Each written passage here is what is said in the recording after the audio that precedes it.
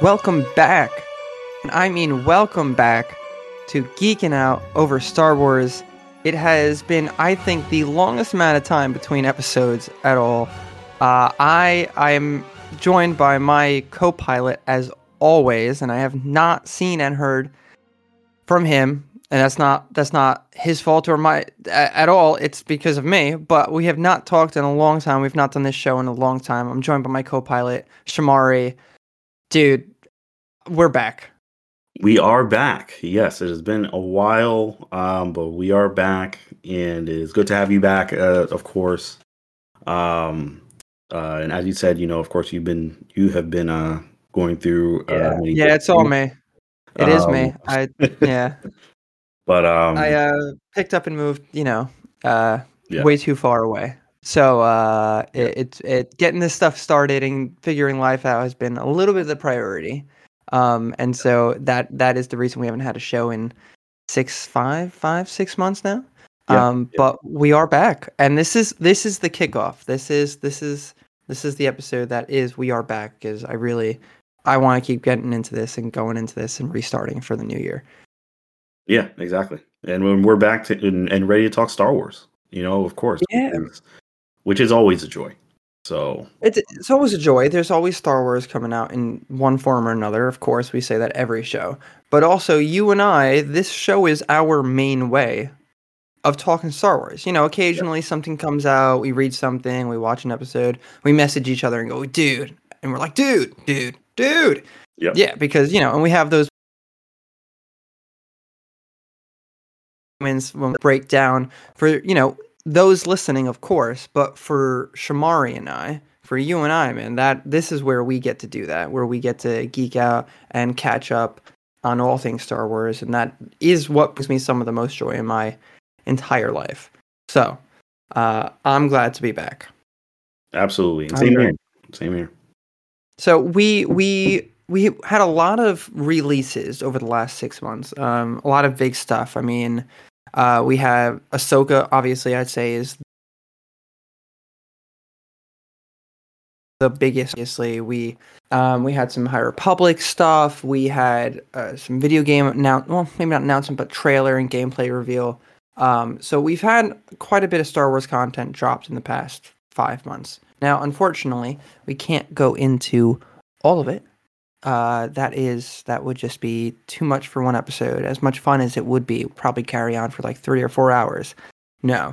What we decided to do for our last episode of the year, but our first episode back at it on a more consistent basis, is we decided to do another top 10 for Shamari and I, and that is a top 10 moments in Star Wars in 2023.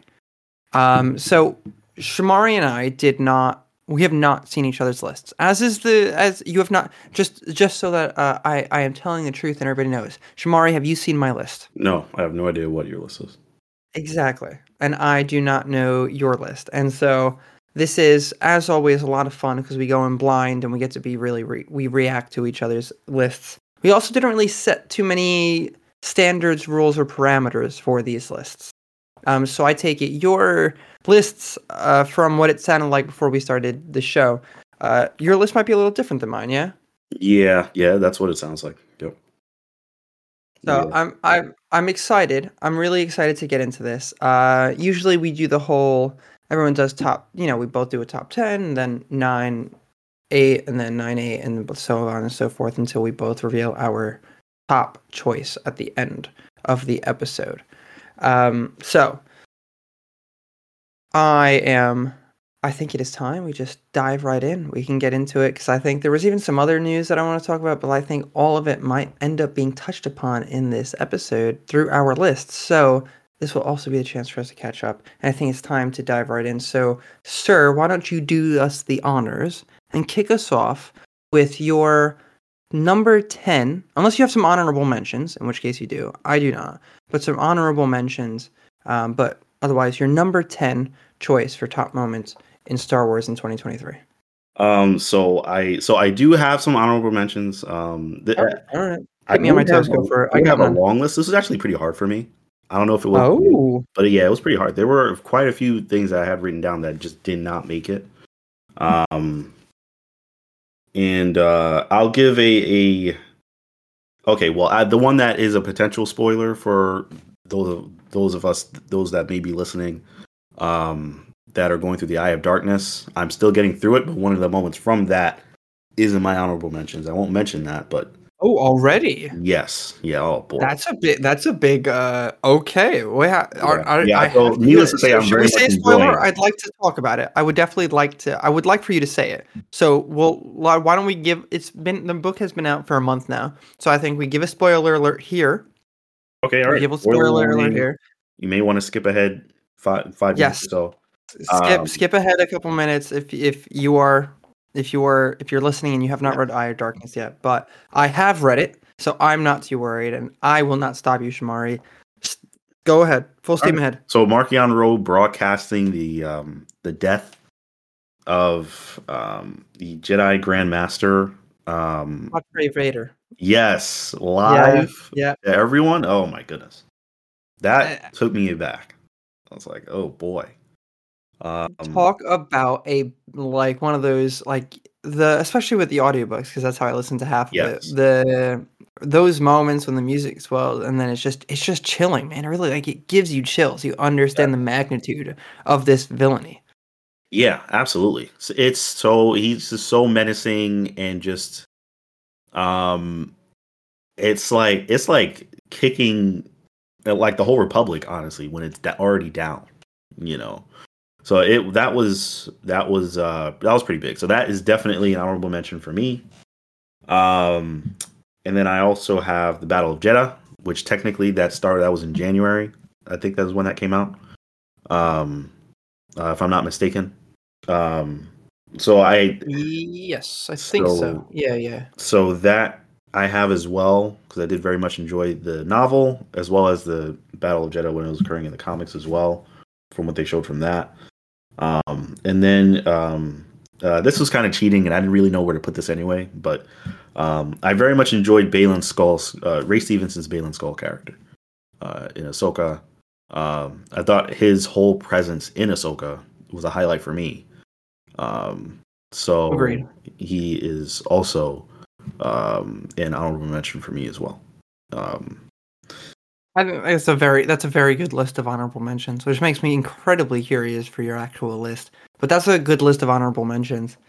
thank you. So I started off my list with number 10, and number 10 for me is a scene from the penultimate episode of The Mandalorian season 3, when Paz Vizsla sacrificed himself, fighting the Praetorian guards, um, and Moff Gideon. That was pretty cool. Yeah, and Um, in a season that I find underwhelming, yeah, yeah, comparison to the first two, that is a standout moment. I can agree with that. yeah. That definitely stood out to me. That was an OMG moment that I did not expect to see, and it was very cool. It was very well executed. So that for me is my number 10. That is, I can't argue with that. And I have a bunch of problems with Mandalorian season 3. I think it just is a big dip in quality from the first two.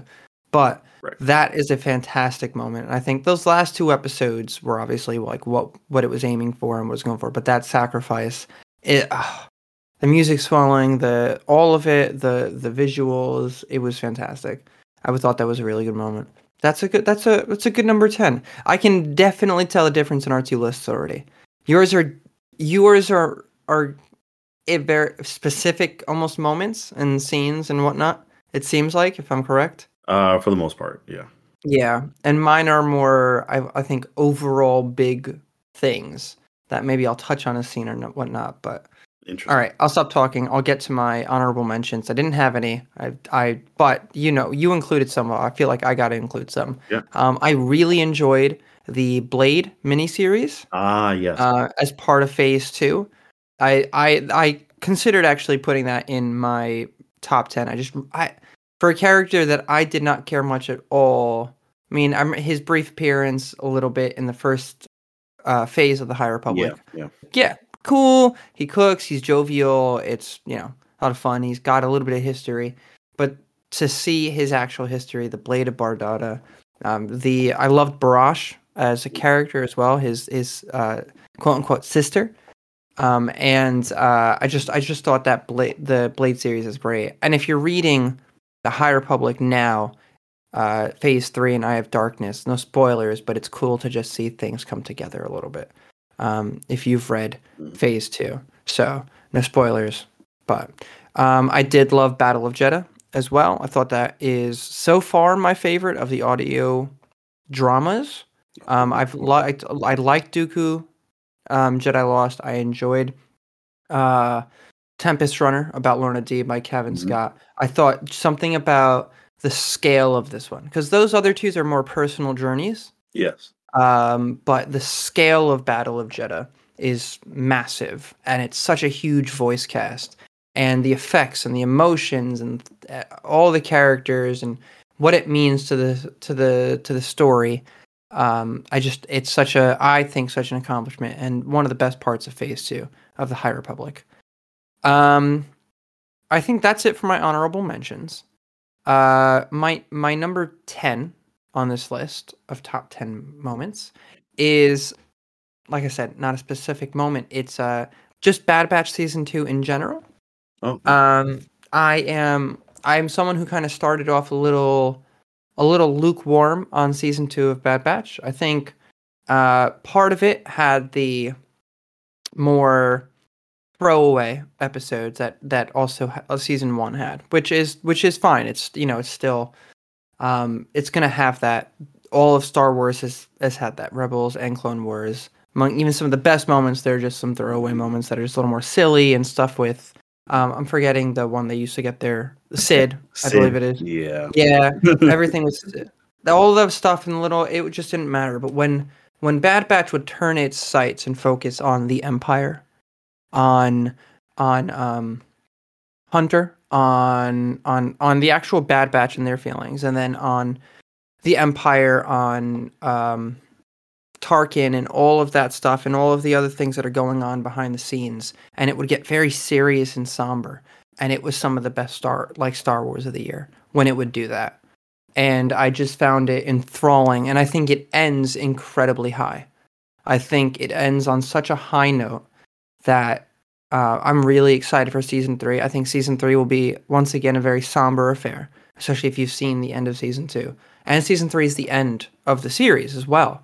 Which I appreciate, because I appreciate when a show doesn't go on for too long, and it seems to be a very specific story that Dave Filoni is telling.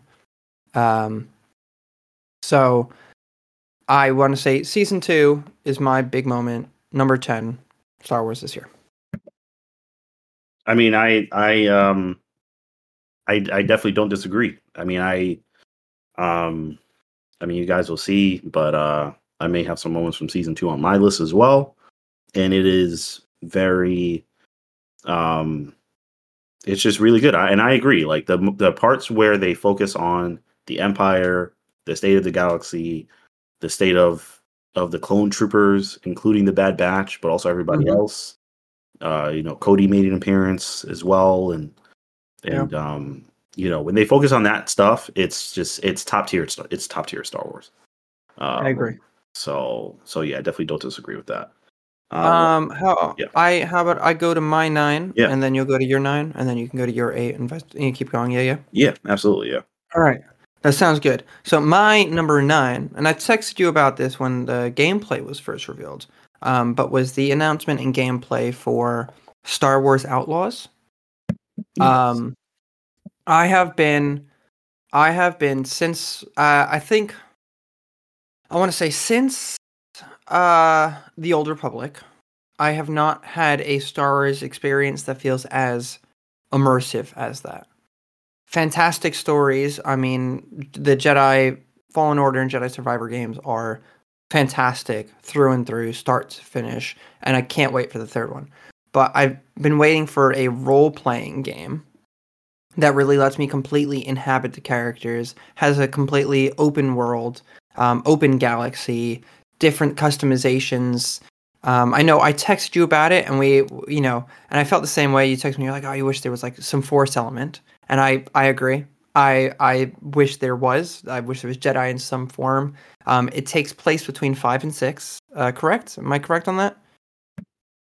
Does it take place between 5 and 6? I believe yes, it does. Yeah, yeah, because Yeah. Han's in carbonite, and they show that in one of the Correct. trailers. Yes, yeah, yeah, perfect. So it takes place 5 and 6. So it's a very specific timeline, but it also lines up with where Star Wars is currently in with some of its expanded material in the comics. Right now, it's set Yes. between 5 and 6. So that I don't know what the hope is there, but I really like the look. I think it's being developed incredibly. Ubisoft has it looks tremendous. It looks beautiful. It looks tremendous. It looks like there's a ton of options. It really looks like something I can dive in and spend. Jedi Survivor is fantastic.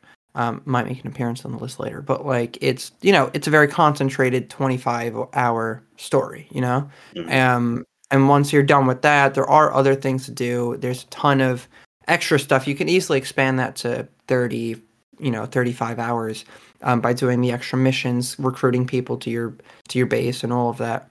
But to completely lose yourself in something that is completely open world. And that's what actually has really drawn me recently in a lot of games in general. That was the promise of Cyberpunk for me, which started out not so great, but did end up becoming that. That's what Starfield did for me when it first released in September, and I really spent dozens of hours in Starfield. So um, I'm excited to do that again with Star Wars. So my number 9 moment is announcement and gameplay reveal for Star Wars Outlaws. That is a good number 9. I can't spoil this. Outlaws didn't make my list, but I did know Hmm. about it. Um, and I am excited for the game to be released. I'm very excited for. I mean, the gameplay looks great. It's when they show the gameplay. I mean, it looks fun. The characters look fun. It looks like there may be some like options to choose between different paths as well. Yeah, The dialogue, which I always love that. And it's Star Wars. It looks like Star it is. Wars. It is. It feels It like does. Star Wars. So I am very excited for it as well. I'm hoping it is as good as it appears that it will be. And I think that they've been on Star Wars video games, and so Lucasfilms publishing, games publishing, has just kind of been on a roll recently. I think so. With the two Jedi games, of course, as I mentioned, was it Squadrons? Yep. Was Yep. small but Squadrons was great. fantastic, right? Like it was such a great experience and a very specific experience, but great nonetheless. So I think they've kind of been on a roll, and they're greenlighting projects that really seem to just like are going to go places and are being developed with care and with love, and they're just good experiences. So Yeah. yeah, I'm excited. And Battlefront 2 now is in a much better state. Oh yeah, Yeah. and after its release, they really went to work on post content, post release content and updates and everything, and fixed the whole microtransaction thing. And so like Yep. you're correct. Battlefront 2 is also in a fantastic state. So right now we're kind of just on a really good roll of Star Wars games, and I think that's going to be the case. Obviously, we still have the remake of Knights of the Old Republic is still apparently in development. But that I'm very it's a lot of mixed signals it seems on what's actually happening there. There have been an insane amount of layoffs at one studio, and then it was moved to another studio. So that's crazy. But we'll see. We'll see. But Hmm. yeah, excited for Outlaws. All right, you're number 9, sir. So my number 9 is going to be Seer fighting Darth Vader from Jedi Survivor. Um, so, Oh so that man, just yeah. You now. I wish I had done your specific. I wish I had done my list like you did your list. Now those specific moments, because I'm thinking about all those things, and I'm like, oh, do I just package that whole thing as Star Wars Survivor? But oh my god, what a great moment! Go ahead, yeah, continue. that was a fantastic moment. Fantastic moment. Um, from start to finish, from when you're fighting a Seer, which itself was also really fun, but to when Vader shows up, and I'm just like, oh my god, here we go. I am losing it. I am losing it. That's like a moment where it's like I know you know where you were, like as it was going on. Yeah, That's like that yeah. level of Star Wars moment. I know where I was. I know what was going on. I know how long it took me to beat him. It took me a good like 30 minutes. I think it took me a while. Oh my God, yeah, Um, you were. Yeah. yeah, it was hard. I It was a hard battle, and what's cool about it is that like was playing as Seer, yes. you had so much power, right? Like Yep. when Cal falls, spoilers, Cal falls unconscious, Yep. or was it unconscious? And then you get to play as Seer, which no, I didn't see coming whatsoever, but was super cool because she's apparently, at least in the eyes of the game or in comparison to Cal, achieved like Grand Master status. Yep. She's insane. And then yeah, but then you still realize no wait, there's a real power difference in levels here, and then Vader comes in and you're like, "Oh my god." Hmm. And it's the feeling that Vader should almost always have when being Absolutely. portrayed. It's just a menace, just an impenetrable force, Hmm. and just not going to stop. And it doesn't matter what you do because there's times in that game, in that fight alone, that you think, "Oh, I beat him." Like and when it turns What? to cutscenes and whatnot, you think it's done, and he's not done because he just can't be beaten. Yeah, you just I can't. thought, It's yeah, just you have to just escape. So it's which um Seer doesn't escape, which was another just oh man, just a gut punch, and it's just oh. So yeah, that fight was oh man, I that fight is a 10 out of 10 fight for me.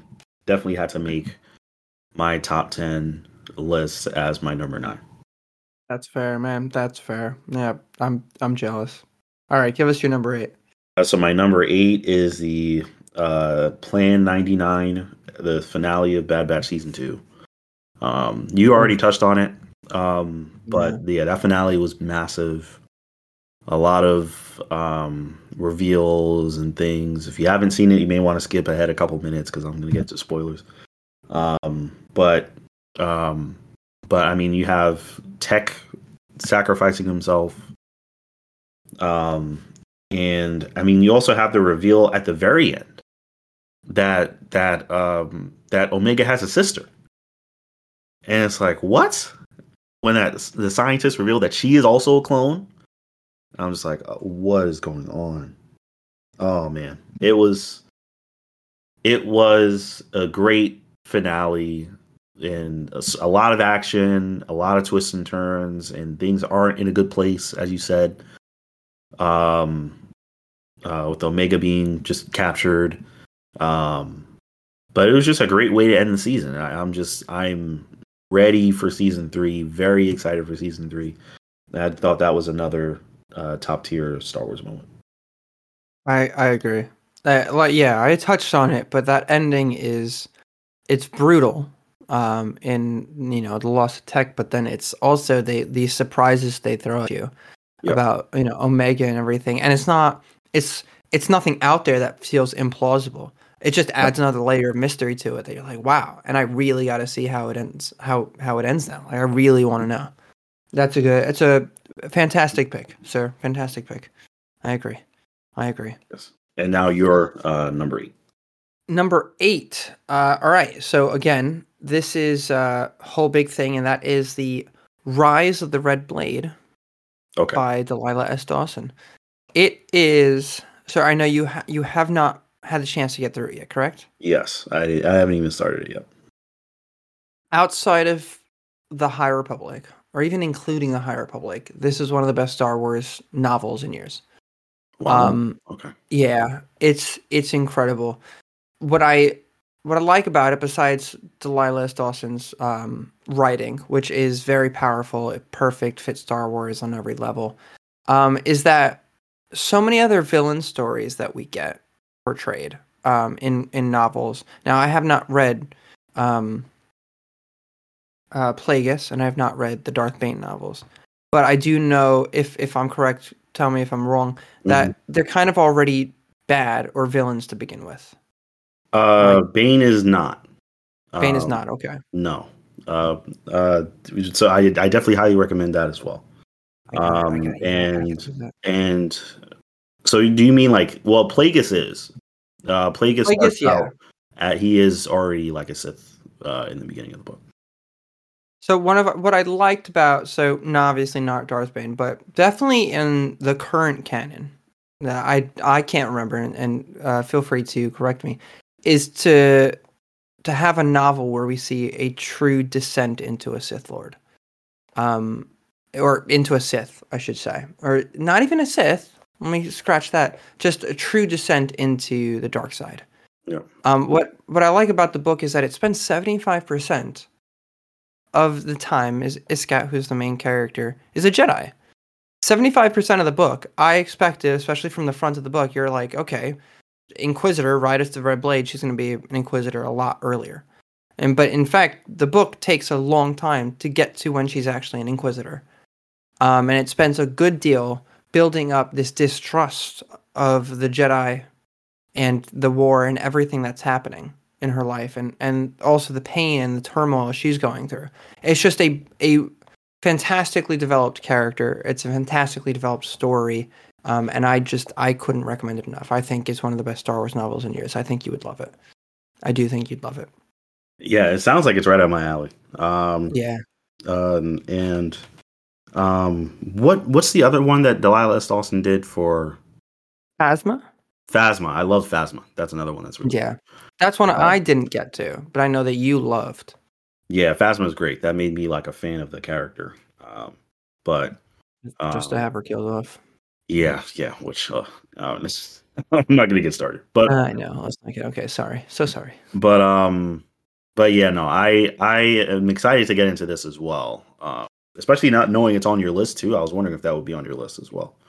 Yeah, I had to be. I read it in August when it came out, and I just was enthralled. The whole time I was like, "Oh my god, this is fantastic!" So I had to like speed read it. It was fantastic.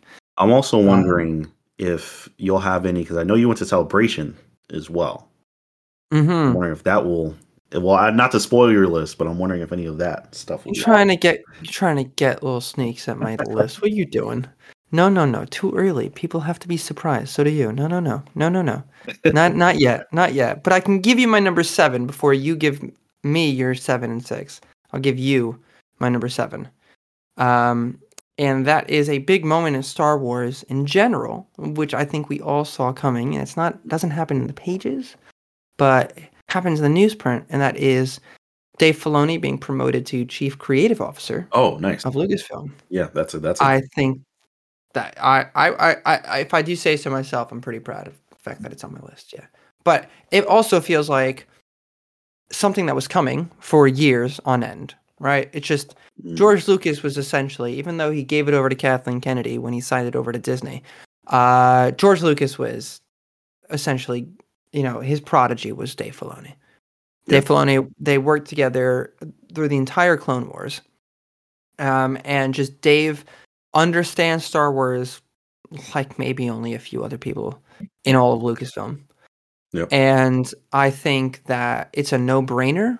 And I have reservations about necessarily like his complete, taking over something on a complete director side and necessarily like, writing live action. Right? I think it's different than animation. I think he's definitely gotten so much better, and I enjoyed Ahsoka, but I still think there are other things that he needs to work. And the storytelling and the decisions and these characters that he's creating and then developing, it makes so much sense that he's involved in the planning of Star Wars going forward. I think he's fantastic at that. I think he understands the world of Star Wars as good as anyone. And it's about time you just give him the keys. Yeah. Simple as that. Yeah, no, I'm in total agreement. I think when it comes to the creative side, there isn't anyone at Lucasfilm that I trust more than him. So yeah, I've heard some people throw around, Tony Gilroy, throw his name. To be fair, Andor is so good. Yeah, and Andor is fantastic. I just don't think Tony Gilroy would ever. I think when it comes to like storytelling for Star Wars on every level, yes, because everything goes through him now. Tony Gilroy just wouldn't want that. He's like, oh yeah, I was part of Rogue One, did that. I'm gonna make this the greatest show, but I'm gonna, peace out after that because I just don't think he'd ever be bothered. He couldn't be bothered. He couldn't care less. Yeah, I don't know that he would want to do that. No. And I don't know that all of Star Wars would need to look or feel like that. Not that he would even do that, but just knowing what he was able to do with this side of Star Wars, I'm comfortable with him working on that. But I think with Dave, like you said, with him being under George and really learning under him and all of that, and seeing his work, having seen his work for so long, I think at this point I'm definitely more comfortable with him being the head of the creative at Lucasfilm. And Tony Gilroy can come back and is more than welcome to do whatever project he wants because Andor is one of the best written Star Wars in all of Star Wars. It just is. It's one of the best Star Wars ever. But with Dave, he studied under Lucas, so he understands Star Wars better than anyone. But what's great is he's studying under some of the best filmmakers working. In that, he was apparently on set for The Last Jedi through like the whole thing. And like learned a lot about making from Rian Johnson. Right. And then he was, he's been working with why am I drawing a blank? Jon Favreau. John. Thank you. Yeah. Jon Favreau has been working side by side with him on The Mandalorian. He's gotten to see these directors like Rick Famuyiwa and Deborah Chow and, Bryce Dallas Howard. And so I think he's got the story stuff and the creative stuff, and he's building his resume on, the live action stuff. And so I just think it's the right move, and it gives Star Wars a vision and a voice that can oversee things and make sure everything's kind of good. I don't think, I'm not going to say he's going to be a masterful producer like Kevin Feige. That's, for whatever we want to say about Marvel in its current state, and I'm not as down on it as most other people, there's no denying the brilliance of someone like Feige in bringing this universe together over the past 15 years. Right. But I don't think we need that necessarily for Star Wars. Star Wars doesn't need to be the output that the MCU is. But I just having those projects and having him there at the inception to make sure it's just the right feel, right tone, right everything. I think it's the correct decision. I totally agree. I'm 100% in agreement. All right, sir. You're number 7 and 6, if I'm correct. Yes. So my number 7 is from the Tales of Light and Life. It is Closed Fist Has No Claws by Tessa Gratt. Oh my! Didn't I send you a message about this? I believe you did. I believe I did. Yeah. Yeah, that was fantastic. That was, to me, that's far and away. Yeah, that was far and away the best part of, and I didn't even dislike the others, but I think that far and away that was the best of the short stories in Tales of Light and Life. And that's the only High Republic written High Republic thing that made my list, which I guess is also a bit of a spoiler, but yeah, that to me was a highlight kind of this kind of phase, was just because my excitement in this phase of High Republic was seeing the bridge between that and then the Nile. And that's really what that was seeing Marta Rowe and seeing her become that bridge into what the Nile are in phases 1 and 3. So, yeah. And it was like a very scattered. It was the information was conveyed in like a scattered way, and like you're seeing it through Marta Rowe's scattered mind. It was really good. It was really good, really, really good. Definitely a highlight for me. for Star Wars in 2023. So that definitely had to make my list as I just think, like I said, I dropped the book, messaged you immediately after finishing reading it because I think it's a phenomenal piece of storytelling. Tessa yeah, Gratton puts together just on its own merit writing. It's phenomenal storytelling, beginning to end. This almost letter that Marta Rowe is penning yep, to her successor, to her her down the line. And one of the first things you notice is that it's all in like first person. It's yep, being written as a letter as first person, and that just does not happen much in Star Wars writing. It doesn't. There's a mhm, handful of other instances, even when it's an individual or personal story being told or one character's point of view, which most Star Wars isn't, right? Most Star Wars books yep, incorporate multiple point of views. And so you can't even do first person. But even the ones that do, like Rise of the Red Blade, is is one point of view, but it's not first person. It's still in third person. And so first that caught my eye immediately as I started reading. And then, like you said, that link between phase two and phase one, phase three, whatever you want to say, but that link between the 150 years ago Marta Rowe and the Path and Gaze Electric, yep, and then the Nile that we know under Marchion Rowe. You after the end of phase two, before Tales of Light and Life, you could have you could fill in the blanks a little bit in your head if you wanted to, right? If you really thought about it, mhm, you're like, okay, I could see how she would do this, and she left very angry, and she's got this thing against a Jedi, and maybe she kind of passed it down, and she just stopped. But to really see her dive deeper into the darkness, look out for herself, this hatred of the Jedi still there, and the brutality that escalates as she grows and as her group grows. And I I just, and things that started happening at the end of phase two, like the lines, the path of the open hand being drawn down the left forehead as opposed to across. And so yep. that's how it became like the Nile storm, lightning storms. And I thought, wow, this it was just amazing. You're right there. I think there are some great stories in Tales of Light and Life. They're particularly like the one by Lydia Kang, about Amadeo. Oh At the yeah, end of yeah. that one about the nightlife on Coruscant as a Padawan. I thought that was fantastic. I really liked that. But yeah, no, is I think the best of those short stories. Fantastic pick. I completely agree. Yeah, Sir, yeah. That could not be on my list. yeah, But my number six is another Jedi Survivor moment. So for me, this is the moment when Cal first finds Dagan Gera and releases him.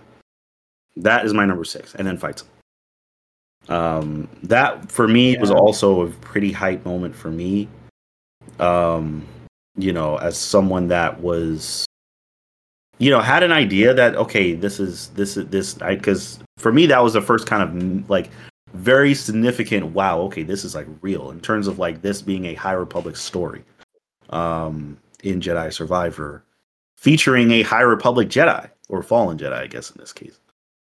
And this was I that's another one where I thought it was so well executed, and then of course it was even better executed in terms of finding out, why he was put out. He was kind of suspended, in this kind of suspended state, and everything later on. Um, but seeing just the kind of the battle between the modern Jedi and then this High Republic Jedi, and then seeing the vast difference in the power um and just the shock of it.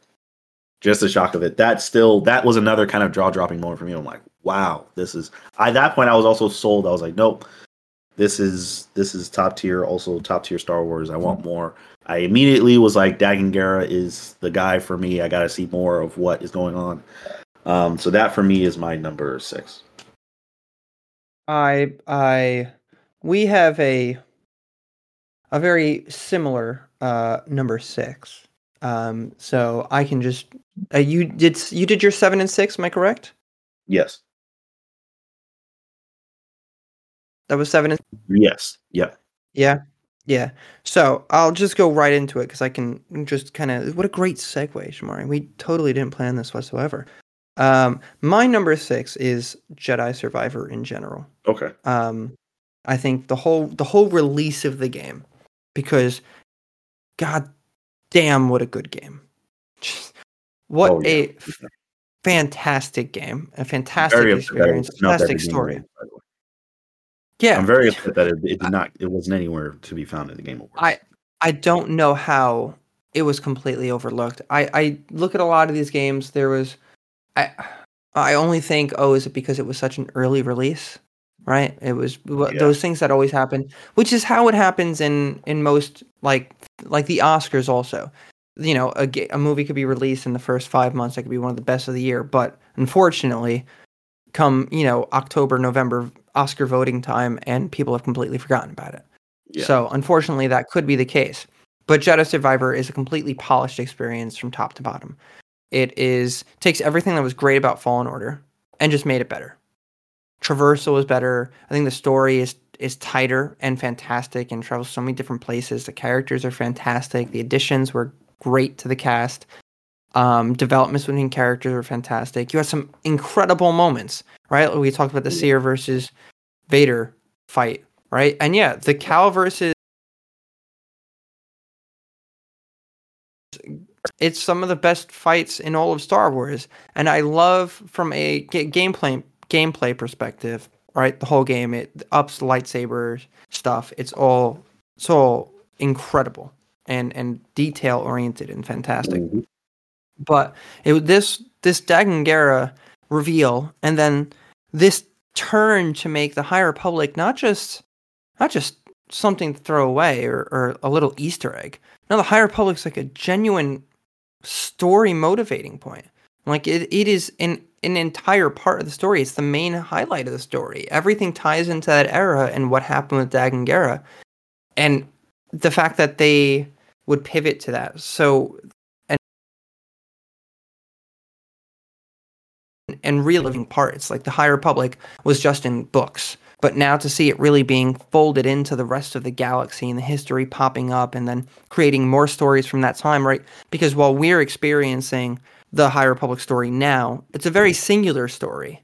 The High Republic era is not just the 4 years that we spend with, during obviously we got the phase 2 stuff that's 150 years before, and then the couple years that over the Nile and Markion Rose rule and hundreds of years. And of course, there are so many other things and so many other stories, and that era is ripe for storytelling.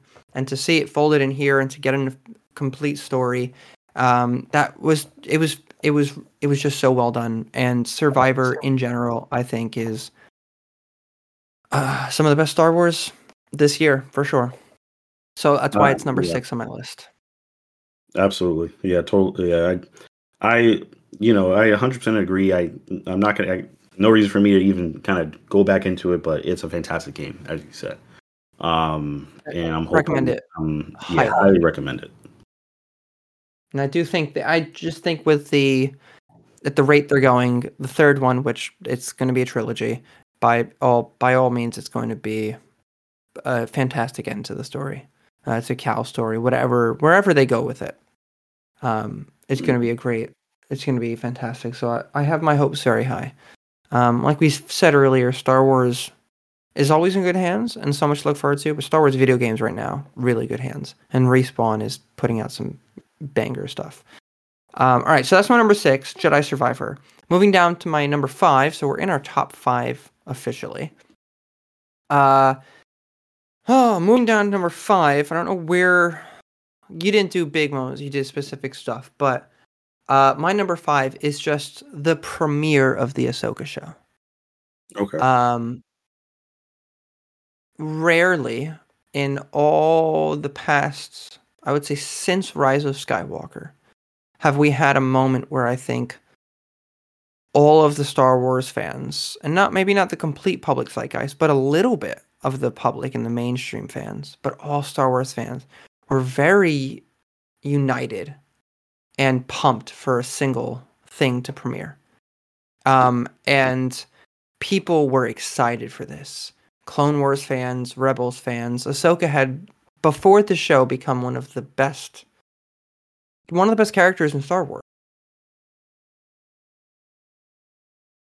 And when that trailer first drops at Celebration, and we're all clamoring for it, and it's amazing. When you know that it's going to be essentially Rebel Season 5, but that's okay because we get to see these characters in live action. We get to continue those stories and figure out what happens. All of the things that were going to happen, the return of Thrawn, the search for Ezra, all of it.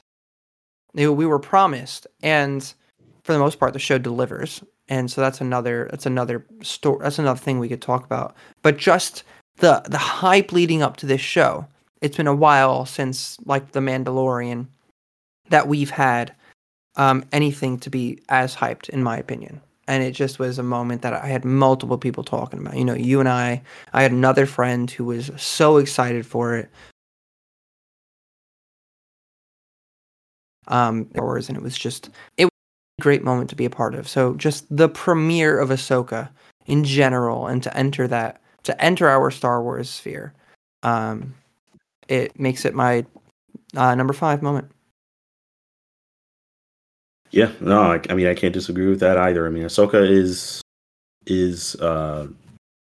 I mean, I thought it was great, and the premiere itself was also, I agreed. For me, it was a complete 100,000% appointment television. Could not miss. Once it's out, it's just, there's nothing else going on. There's everything else is off. Everything else is shut off. I am just watching Ahsoka. No, but that's the thing. We haven't had, it's been a while. There are a couple shows that come out, but there are not so many anymore that feel I have to tune in when it airs. Yeah. And obviously I had trouble doing that here because I'm 5 hours ahead, so it didn't premiere here until 2 a.m. So I couldn't. But it was the thing. I'd wake up and watch the next day, and that was it. I just was glued to my television. You're right. It's appointment television. Yeah, absolutely. So that is my number 5. Sir, you're 5 and 4. Yeah, so my number 5 is an episode of Bad Batch Season 2, the episode called The Outpost. Is when Crosshair is sent on a mission to help some basically a stormtrooper group, but of course they're all clone troopers, and they end up getting in trouble. There's like a rebel, not necessarily rebels, but there's like a kind of like a rebellion going on, a rebel group on this wintry planet, and Crosshair ends up basically having to choose between whether he's going to help the other troopers or listen to his commanding officer. And boy, this is top tier Star Wars. I'm watching this and I'm just I haven't that's one of those where I haven't had my eyes glued to the TV watching any kind of animated Star Wars like that since Clone Wars Season 7, basically. And it was that was better than I think all of Mandalorian Season 3. And it was just, again, just adding so much. In one episode, it can add so much to. It can say so much with being in the totality of it being so little content, but it's just no. This is why. This is why it's important for Crosshair to not just follow orders. That's why it's not just. Being a good soldier isn't just about following orders. It was just really, really good. Very good episode. So that was my number 5, was The Outpost. Yeah, that is one of the standout moments of season 2 for sure. And I think the Crosshair stuff, you see him struggling with following orders and not following orders the whole first season and then second season. But that was It was hard hitting. It was emotional. For a character that I always liked, but I got so emotionally invested Yep. watching that episode. I think it's some of the best Star Wars. You're right. In general, definitely better than like all of Mandalorian season 3. Hard agree. That is a fantastic choice there. Yeah, no, I had to put that one on for number 5, and my number 4 is Bode's betrayal in Jedi Survivor. Mm-hmm. So that moment was one that, in hindsight, how didn't I see that coming? Oh my Um, God, we're on the same page. Yeah, in hindsight, and at first I thought he was going to betray. I'm like, oh, okay, this guy's going to be a traitor, but he gained my trust through the game. I Yeah. was like, no, this is Bode was just a guy on the team. And when everything's done and you turn around and he has, the gun to Cordova, and you're just like, oh my God. I was like, oh no. Oh. And then he shoots Cordova, and oh my God. Oh. And that was just, it's crazy. And then I don't. on top of that, he reveals he's a Force user. He's a Jedi. And it's like, oh my God. And I don't know how I didn't see it coming either. It feels like on retrospect, all the signs should have been there. But like you, he just gained my trust. Yep. By the time you get to his reveal, like 90% into the game, I'm like, oh my God.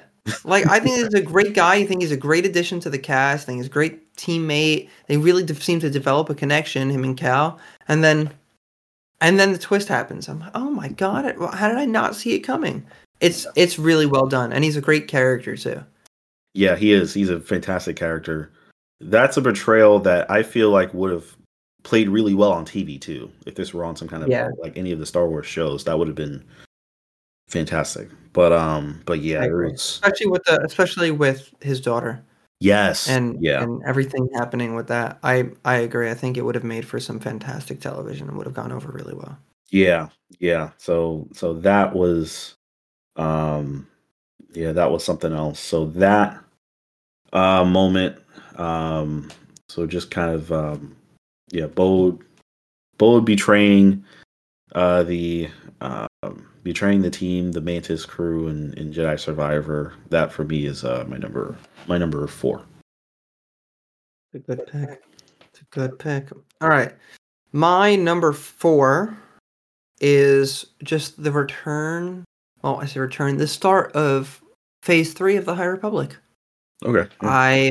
I've just been I liked Phase 2, but Phase 2 never reached the heights of Phase 1 for me. And there could be a ton of different reasons, but I just think what I really got invested in, and Phase 2 has some great stories that I end up getting invested in more than I thought I would. But what I really emotionally got invested in, what I sat down completely unprepared for, was Phase 1 of the High Republic.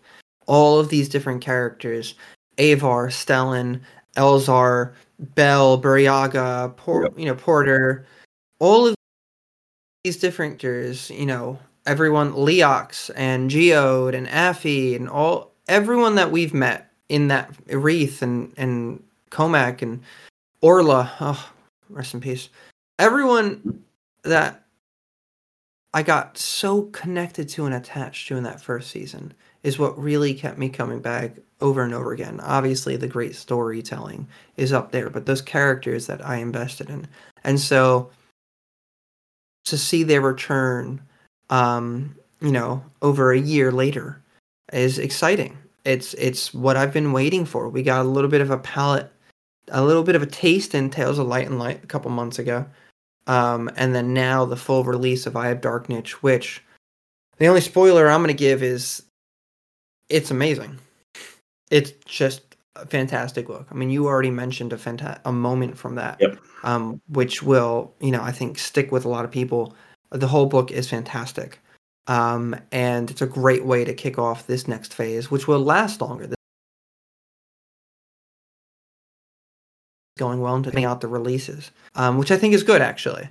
Even when I finish a book and I want new Star Wars, I think it's really good that instead of it being a new release every month, that we now have like 2 months in between each release, and it's like 2 months until the middle grade novel, so we'll get that in January, and then another 2 months until the young adult novel, and then another break until. So they've made it so that everyone can enjoy the stories without having to lose track and fall behind.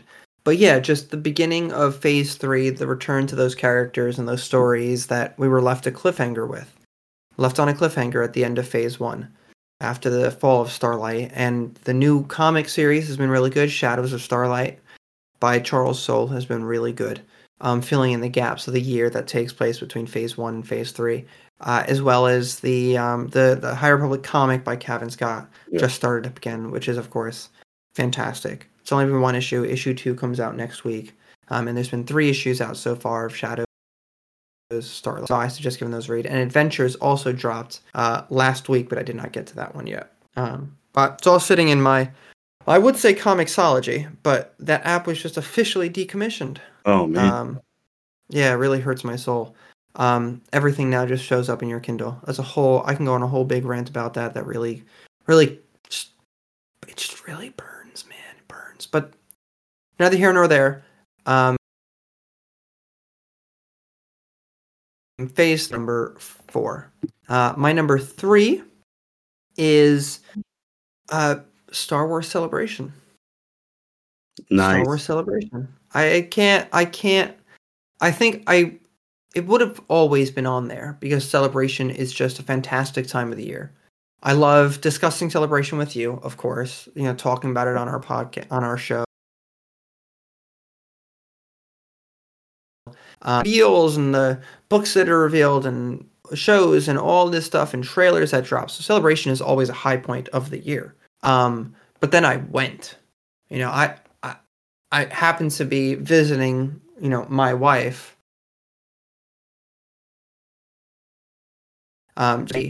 Luckily coincided with the weekend that Celebration's going on. And I go, there's no way. This is a bucket list item. There's no way I can miss this. And I go, and it's just one of the best experiences of this year of my life as a Star Wars fan. And there are other things from that I want to talk about. But going to the High Republic panel was also real big life. So I'm tying that together in my number 3. The High Republic panel was incredible to see those authors, to hear them talk about the stories that we love and the moments that we love, and to see the love from everyone else. A huge phenomenon, the High Republic. It's definitely just a top moment for me. So yeah, number 3 is Celebration in general. Oh yeah, and I knew it had to be on the list because that's too big of a moment. Yeah. That's one of these days I'm gonna make it out. I just don't even know how to top it at this point in terms of my Star Wars fandom. And I'm hoping to go in 2025 to the one in Japan. Yes. But and we're hoping to also make a trip out of it. My wife and I hoping to make a trip out of it. So if we're out there, might as well see Japan. But that's obviously, that's always finance depending and time off from work, and there's so much other stuff, and it's very expensive. It's really expensive to go to Japan. Yeah. So, all up in the air, but I'm glad I did finally get to go once. I can say I've gone to Celebration in my life. So yeah, that's a bucket list for sure. Yeah. Ticked off that item. All right, your number, if I'm correct, your number 3 and your number 2. Yes, so my number 3 and my number 2. So my number 3, and they'll kind of flow into each other. So my number 3 is Ezra's reveal in Ahsoka. Yeah, so that got me emotional. We hadn't, because seeing Ezra in live action is one of those things that you want to see, but you don't know if you'll ever see it. You're just like, I mean, maybe you will see it one day, but who knows? But the more power Dave Filoni seemed to get in Lucasfilm, the more you're like, well, maybe. You're like, well, I mean, he's working on The Mandalorian. I mean, maybe if they'll listen to what he says, I mean, he can get it. And then he's working on his own show, and it's like, okay, all right, it's really possible that we see Ezra somewhere. And then we get we know we're getting the rest of the Ghost crew for the most part, outside of Zeb, which is a whole other conversation. But we know we're getting the rest of the Ghost crew here in Kanan, of course, but we know why you didn't get it. In Ahsoka. But there's Ezra is just, in a hologram, but that's like all we know. It's like, no, he's definitely going to be in it. He has to be in it. And, I'm having discussions with, my brother and stuff about it. And, how are we going to see him? Are we going to see him? When are we going to see him? Is it just going to be at the end of the show? Is it just going to be in some post-credits thing? Is it going to be hinted at?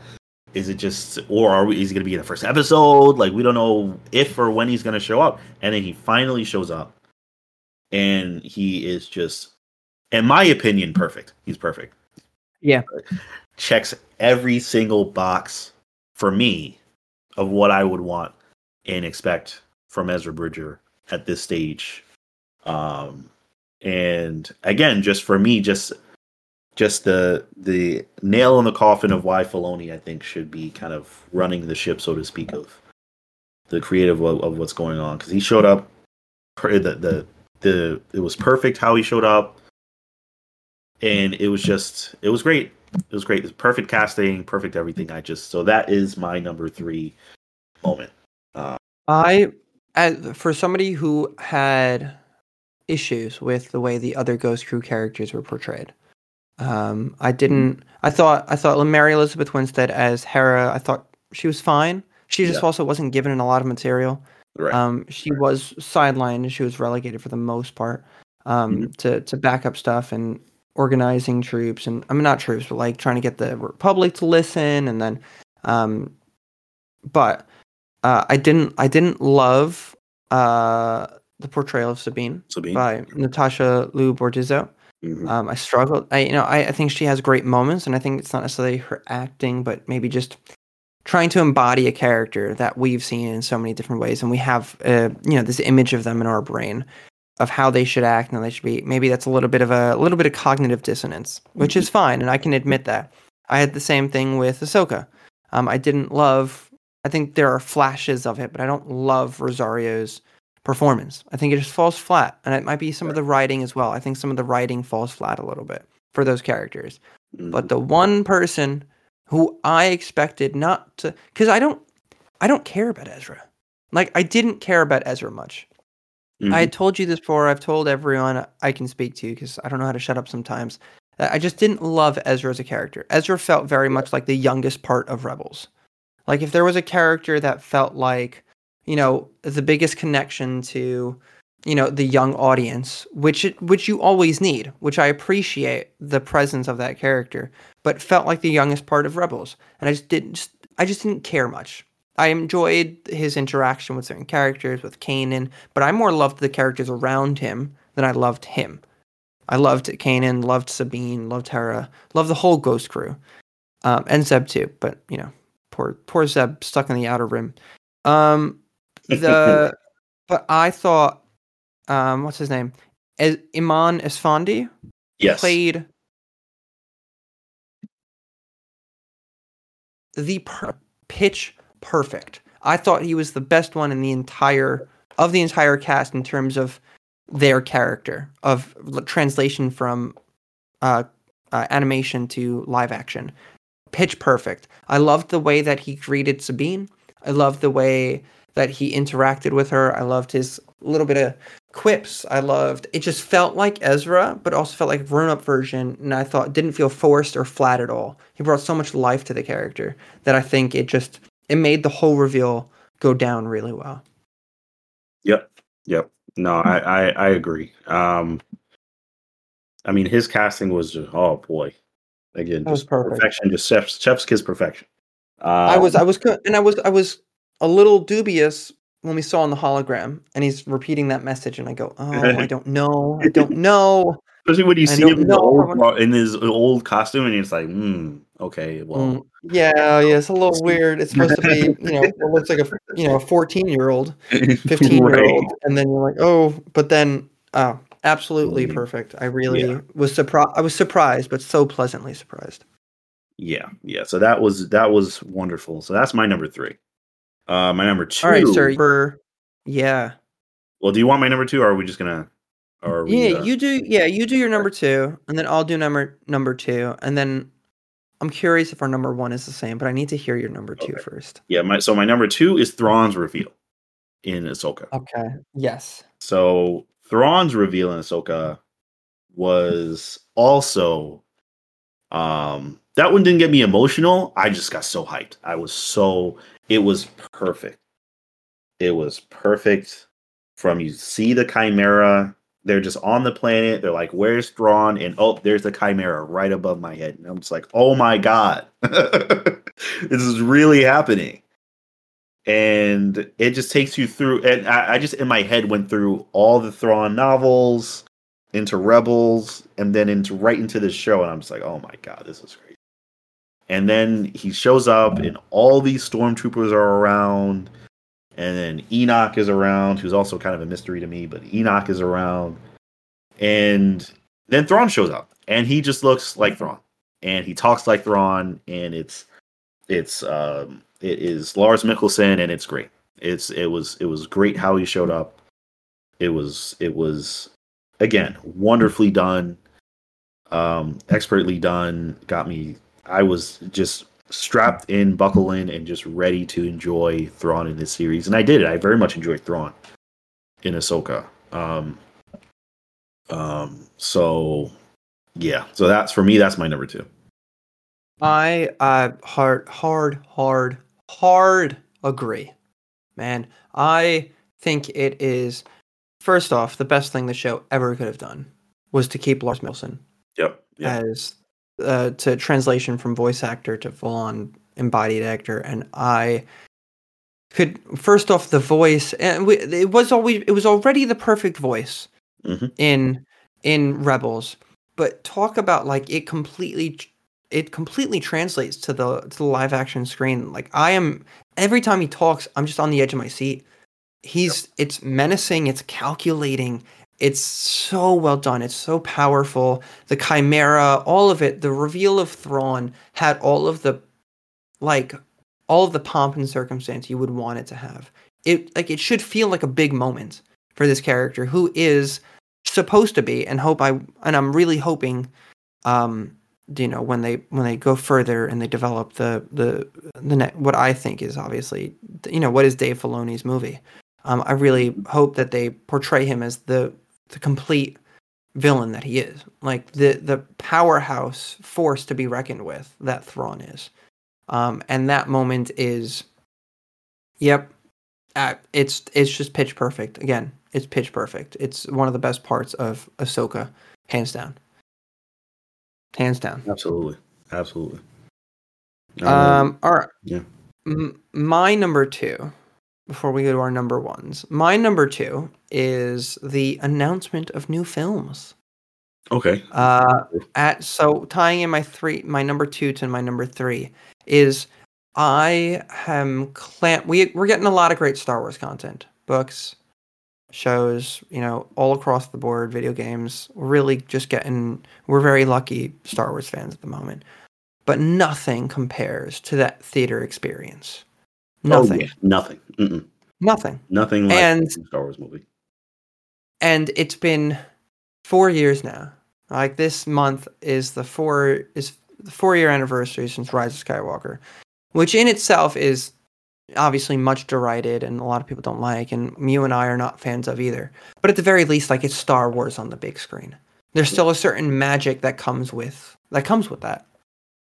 And we haven't had that in a long time. We've had great moments. We've had shows, and Mandalorian's premiere in 2019, and season 2 was fantastic. Ahsoka, Andor, Obi-Wan, video games, The High Republic, such great Star Wars, but nothing compares to the movies. And we've had movie announcements over the past, during the time of the trilogy, and then even in the years since, right? The Patty Jenkins Rogue Squadron movie that was scrapped. The Kevin Feige Star Wars movie, scrapped. David Benioff and D.B. Weiss coming over from Game of Thrones, scrapped. Rian Johnson, Taika Waititi, who's technically still working on his, but like, who knows if we'll ever see the light of day, right? The Rian Johnson trilogy that doesn't seem to be scrapped, but probably won't get for 10 years if he's still involved because he just has so many other things going on. And he's really focused on his on the Knives Out. So, Yeah, which are fantastic movies. oh, yeah. So, love Ryan Johnson, and again, one of the best directors to work on Star Wars ever. But we haven't had a Star Wars movie in a long time. We're actually getting it. And these 3 movies that are happening, one I'm still a little dubious on, but I really want. And then the other 2 I know are going to happen. And those are the 3 movies that were announced are the Dawn of the Jedi movie from James Mangold, Mm-hmm. the Dave Filoni, everything tied together, this post Return of the Jedi universe that has been set up between Mandalorian, Book of Boba Fett, Ahsoka, and Skeleton Crew, which is supposed to come out next year. Yep. All of that coming together into a movie. And then, of course, I guess you can call it the New Age of the Jedi, whatever you want to call it, the 15 years post Rise of Skywalker Star Wars, that with Daisy Ridley. I'm incredibly excited for all 3 of these movies. Now, Dawn of the Jedi, after the performance of Indiana Jones, I don't think they're going to walk back on it, but I think it's going to take the most time to develop. And so if there were going to be 3 movies that I thought, if there was going to be a movie that I thought might not happen, it's that one, which is unfortunate because I really, really want to see it desperately. Right. And I loved Logan. I didn't see Indiana Jones, but I loved Logan. But by all accounts, Indiana Jones wasn't bad. It just didn't hit well at the box office. Right. But by all accounts, it was good. Did you see it? No, I did not actually. No. I didn't get to it either. I believe it's coming to Disney. Is it on Disney Plus yet? It is this month, or it's coming at some point soon. But I haven't gotten to it. So that's one of the ones I'm most excited for. The other 2 are almost definitely happening. The Dave Filoni is obviously building up to a big culmination event, which I am here for. And it only makes sense that it come to the big screen. Even if it doesn't make the box office numbers because it requires so much, I think, extra viewing. Having been invested in the TV side of things, I think that's just naturally going to be a little bit of a draw, whereas a new story can be just, Star Wars, and you get the magic, whereas when there's homework to be done, people might stay away. But Daisy Ridley's post-Rise of Skywalker movie is like a 99% go. It's apparently supposed to start filming in June here in the UK. And that's the closest we've gotten to Star Wars actually starting back up on the big screen again. And I'm here for it. Let it be a great story. I like Daisy Ridley as Rey. I don't know where they're going to go with it, but I have faith. I have faith in them now because I think they learned their lesson. I think they've learned their lesson from the sequel trilogy, and they have righted the ship. They got Dave Filoni in charge in the creative side. Most of the shows have been good, right? They're here and there. Mando season 3, Book of Boba Fett. But for the most part, most of the Star Wars released, I think, since Rise of Skywalker has been really good for the most part.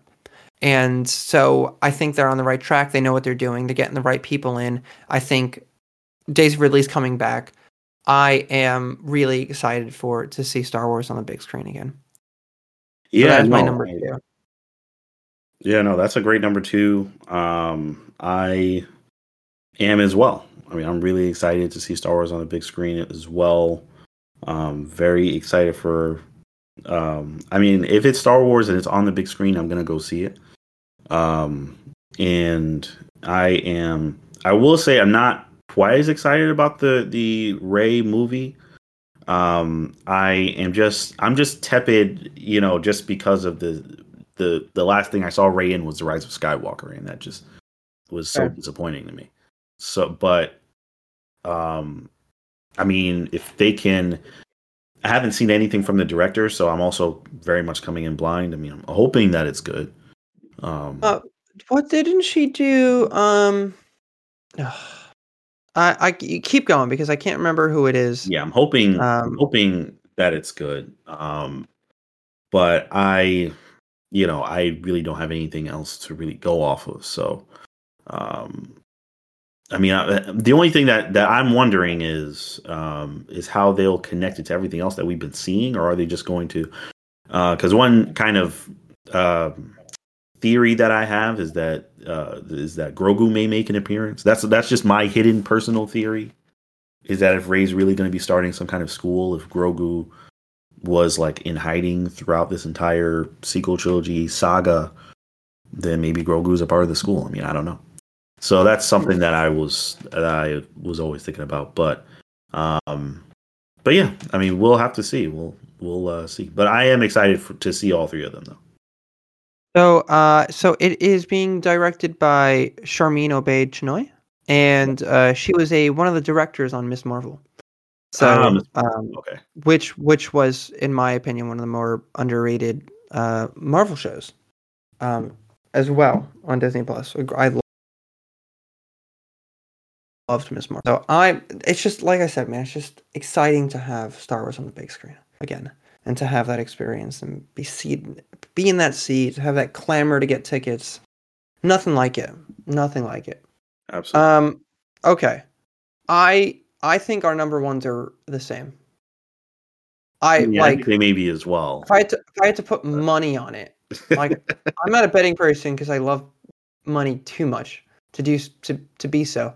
But if I had to put money on it, I would say that our number one is. Or I'll put it this way: I'd be surprised if this wasn't anywhere on your list. If this just didn't come up. And then same with you. And if this was not on your list, knowing the type of fans that we are, if this was not on either of our lists, it would be very surprising to the other person. Right. So I will. How about I give you the honors because I think it's the same one. So here's what I'm gonna do. I'm gonna give a light little drum roll. Maybe I'll add a little drum roll music while I'm doing this. Drum roll, please. I'm going to give you the honors of announcing our dual number one moment in Star Wars in 2023. Drum roll. Go ahead, sir. All yours. So, I'm sure you already guessed it by now, but the least kept secret. My favorite moment of Star Wars 2023 is, of course, you have your Anakin Clone Wars flashback in Ahsoka. Called it. Surprise!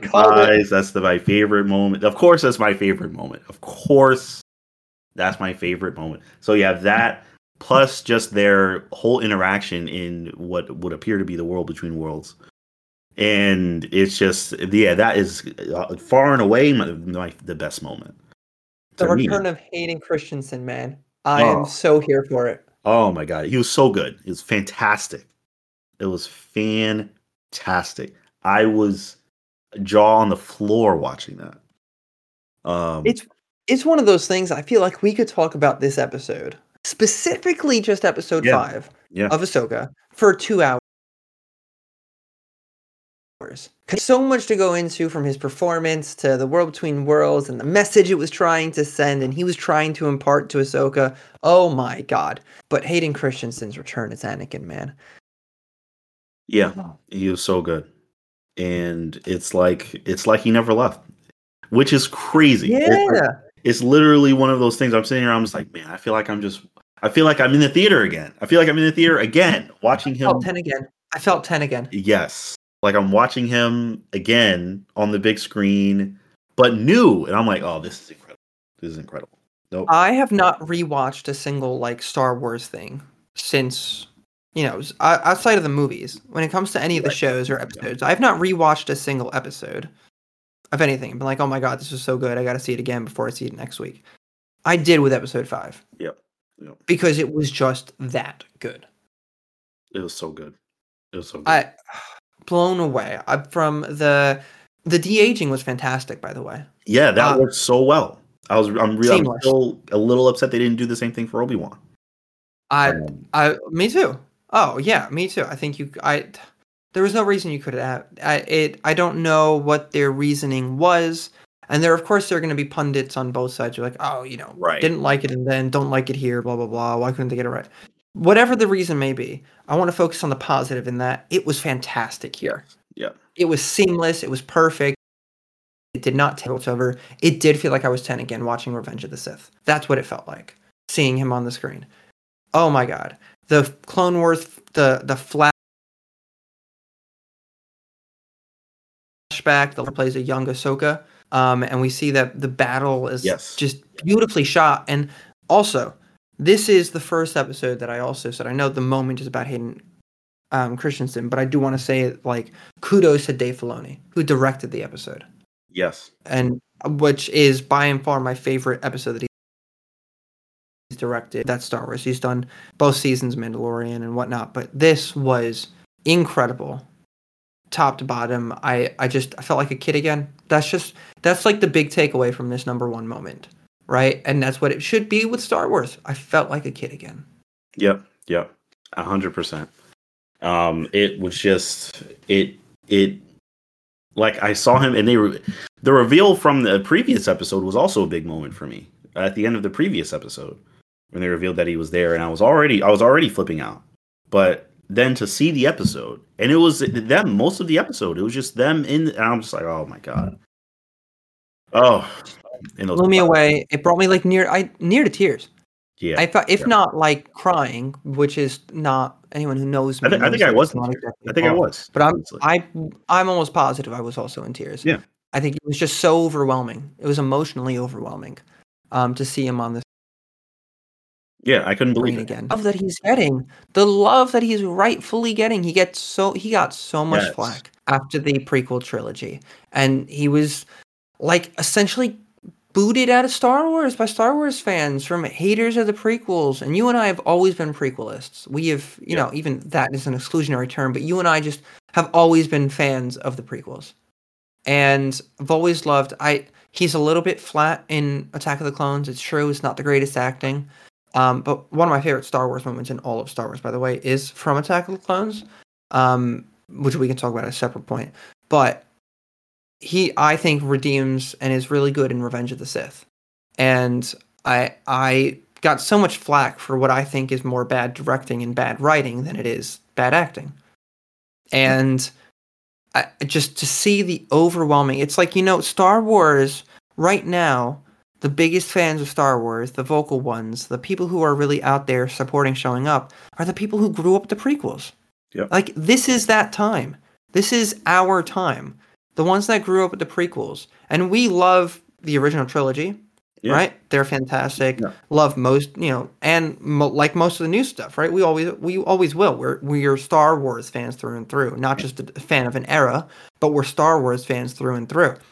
But we were fans of the prequels. Like, that's what we grew up with. That was our introduction to Star Wars for the most part. We were shown the other ones as well as watching that. But like, that's what we grew up with. Those were the first theater experiences we had for Star Wars. It's our time now. Those are the fans who are making the most noise. Those are the ones that are really clamoring on to all these projects. So it's been beautiful to see him embraced and loved and get rightful attention that he deserves. Yeah, I got emotional even just watching the celebration stream, and you may have been there. Yeah, but when he was on the stage, and they it was just a constant standing ovation.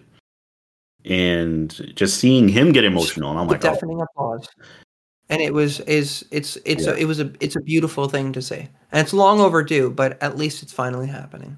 And did you hear that he's apparently also he just re-signed with his old acting agency? Oh, good. So he might be returning, like a broader return to acting beyond just Star Wars. I think it's fantastic. I mean, he's not a bad actor. I loved Jumper. Yeah, if you ever saw Jumper. Yeah. Yeah. I think it's fantastic. And he's not a bad actor. I just think you have to give it. He unfortunately, prequels, he was working with a bad script. Yeah. But I'm just so happy. So for so many reasons, Star Wars, and for Hayden Christensen, and then for us as kids, right? It's got to be our number one moment of the year for Star Wars. It's got to be. Absolutely. Oh man, this has been fun. This has been a lot of fun. I've really enjoyed this. This was everybody listening, you have made it through. Congrats to the end of our top 10 moments in Star Wars in 2023. This was a ton of. I always enjoy doing top 10 lists with you. We get a little bit of surprise. We get lists that are usually pretty very different. Wow. Okay. And we get it's just a good conversation. So I'm glad we came up with this idea, and I think it's a great way to head into 2024. Absolutely. Yeah, we get to start off another new year of Star Wars. Another new year of Star Wars. Which is always fun. Like I said before we started the show, I can't believe we've been doing this for 3 years. But Yep. time flies, and we've got a lot of Star Wars to look forward to. So before I sign us off, is there anything you would like to add? And then, of course, plug. Nothing I like to add. I mean, just good to have you back. Obviously, we'll be ready to Make me cry. ready to do some more shows and we'll subject to, of course, both of our availability, but we'll be trying to pump out more content.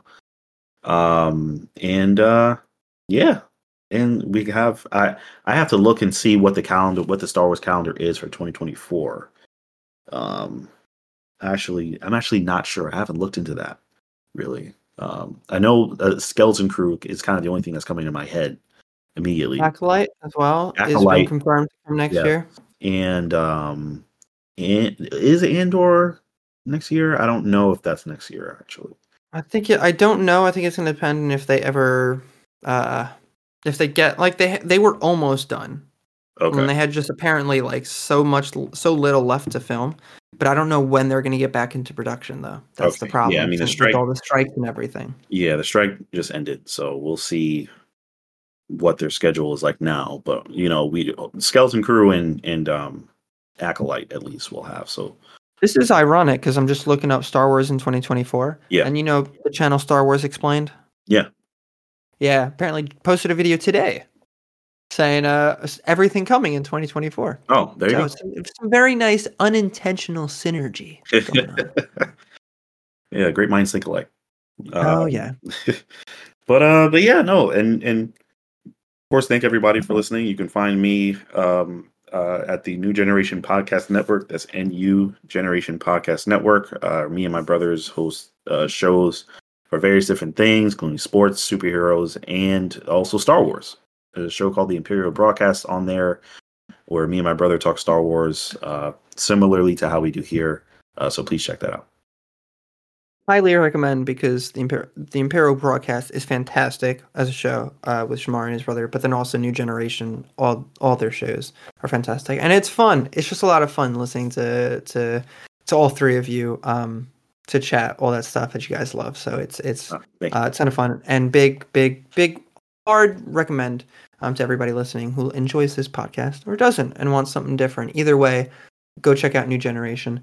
For us here, we got. Obviously, I got to go through whatever's coming in 2024. Don't know when we're getting stuff. We still always get books. We always get TV shows. We got comics coming out. Phase 3 is in full swing. So if Shamari's done by January, I'd love to do an Eye of Darkness review and recap. I think that would be fantastic if you're done with that, man. And yeah, man, that might be how we kick off 2024, which is how we kicked off 2021. When we first started this show, which was High Republic first novel, Light of the Jedi. So I think that would also be very apropos. Otherwise, I am very glad to be back. It's one of those things that we always know that we like doing, and then when you're doing, you forget how much you really enjoy doing it. It's like, oh, this is. I got a bunch of other stuff going on in my life, yes, but this is so much fun, and it's one of the best things going on in my life, and I want to keep doing it. So we will. Just got to figure out busy schedules between the both of us, and also a 5-hour time difference that we're working on now, which makes timing a little bit harder. But otherwise, thank you for listening. We'll be back in the new year with more shows. And to everyone listening, may the Force be with you, and see you next time.